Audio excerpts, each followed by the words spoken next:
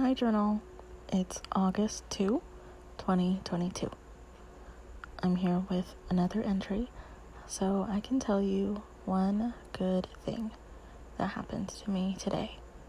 So here is my daily log in an effort to see the good in my life and put out some good vibes along the way. I keep saying this isn't a food blog, but here I am again. Okay, but to be fair to me, today it's because a coworker got me a horchata. I haven't had one in so long, so it was really good. I'm sure it was okay in like any other circumstances, but since it's been so long since my last one and the gesture from my coworker was very nice, so this is a good thing that just happens to be related to food.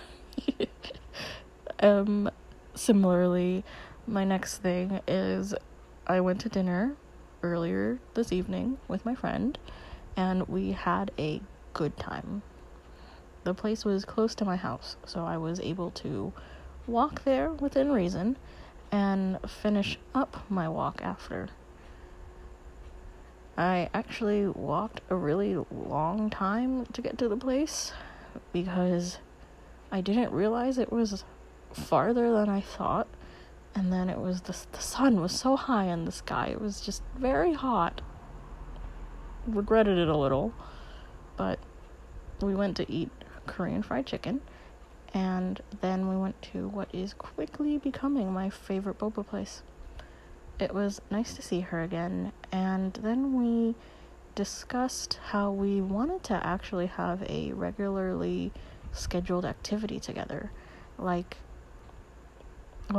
So in our group of 5 friends, I have regularly scheduled activities with 2 of them. I've talked about it before. One of them is book club, and the other one is TV date. So, those are mutual friends, and she was like, oh, we should also have a capital T thing. Which, sounds nice. We should. But we'll have to think about what activity we can come up with since our media consumption styles are so different.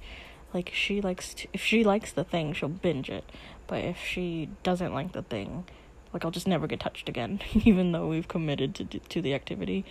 So, we need to go back to the drawing board, and I'm interested to see what we can come up with. So that was also food related, but not specifically about the food. Talk to you next time.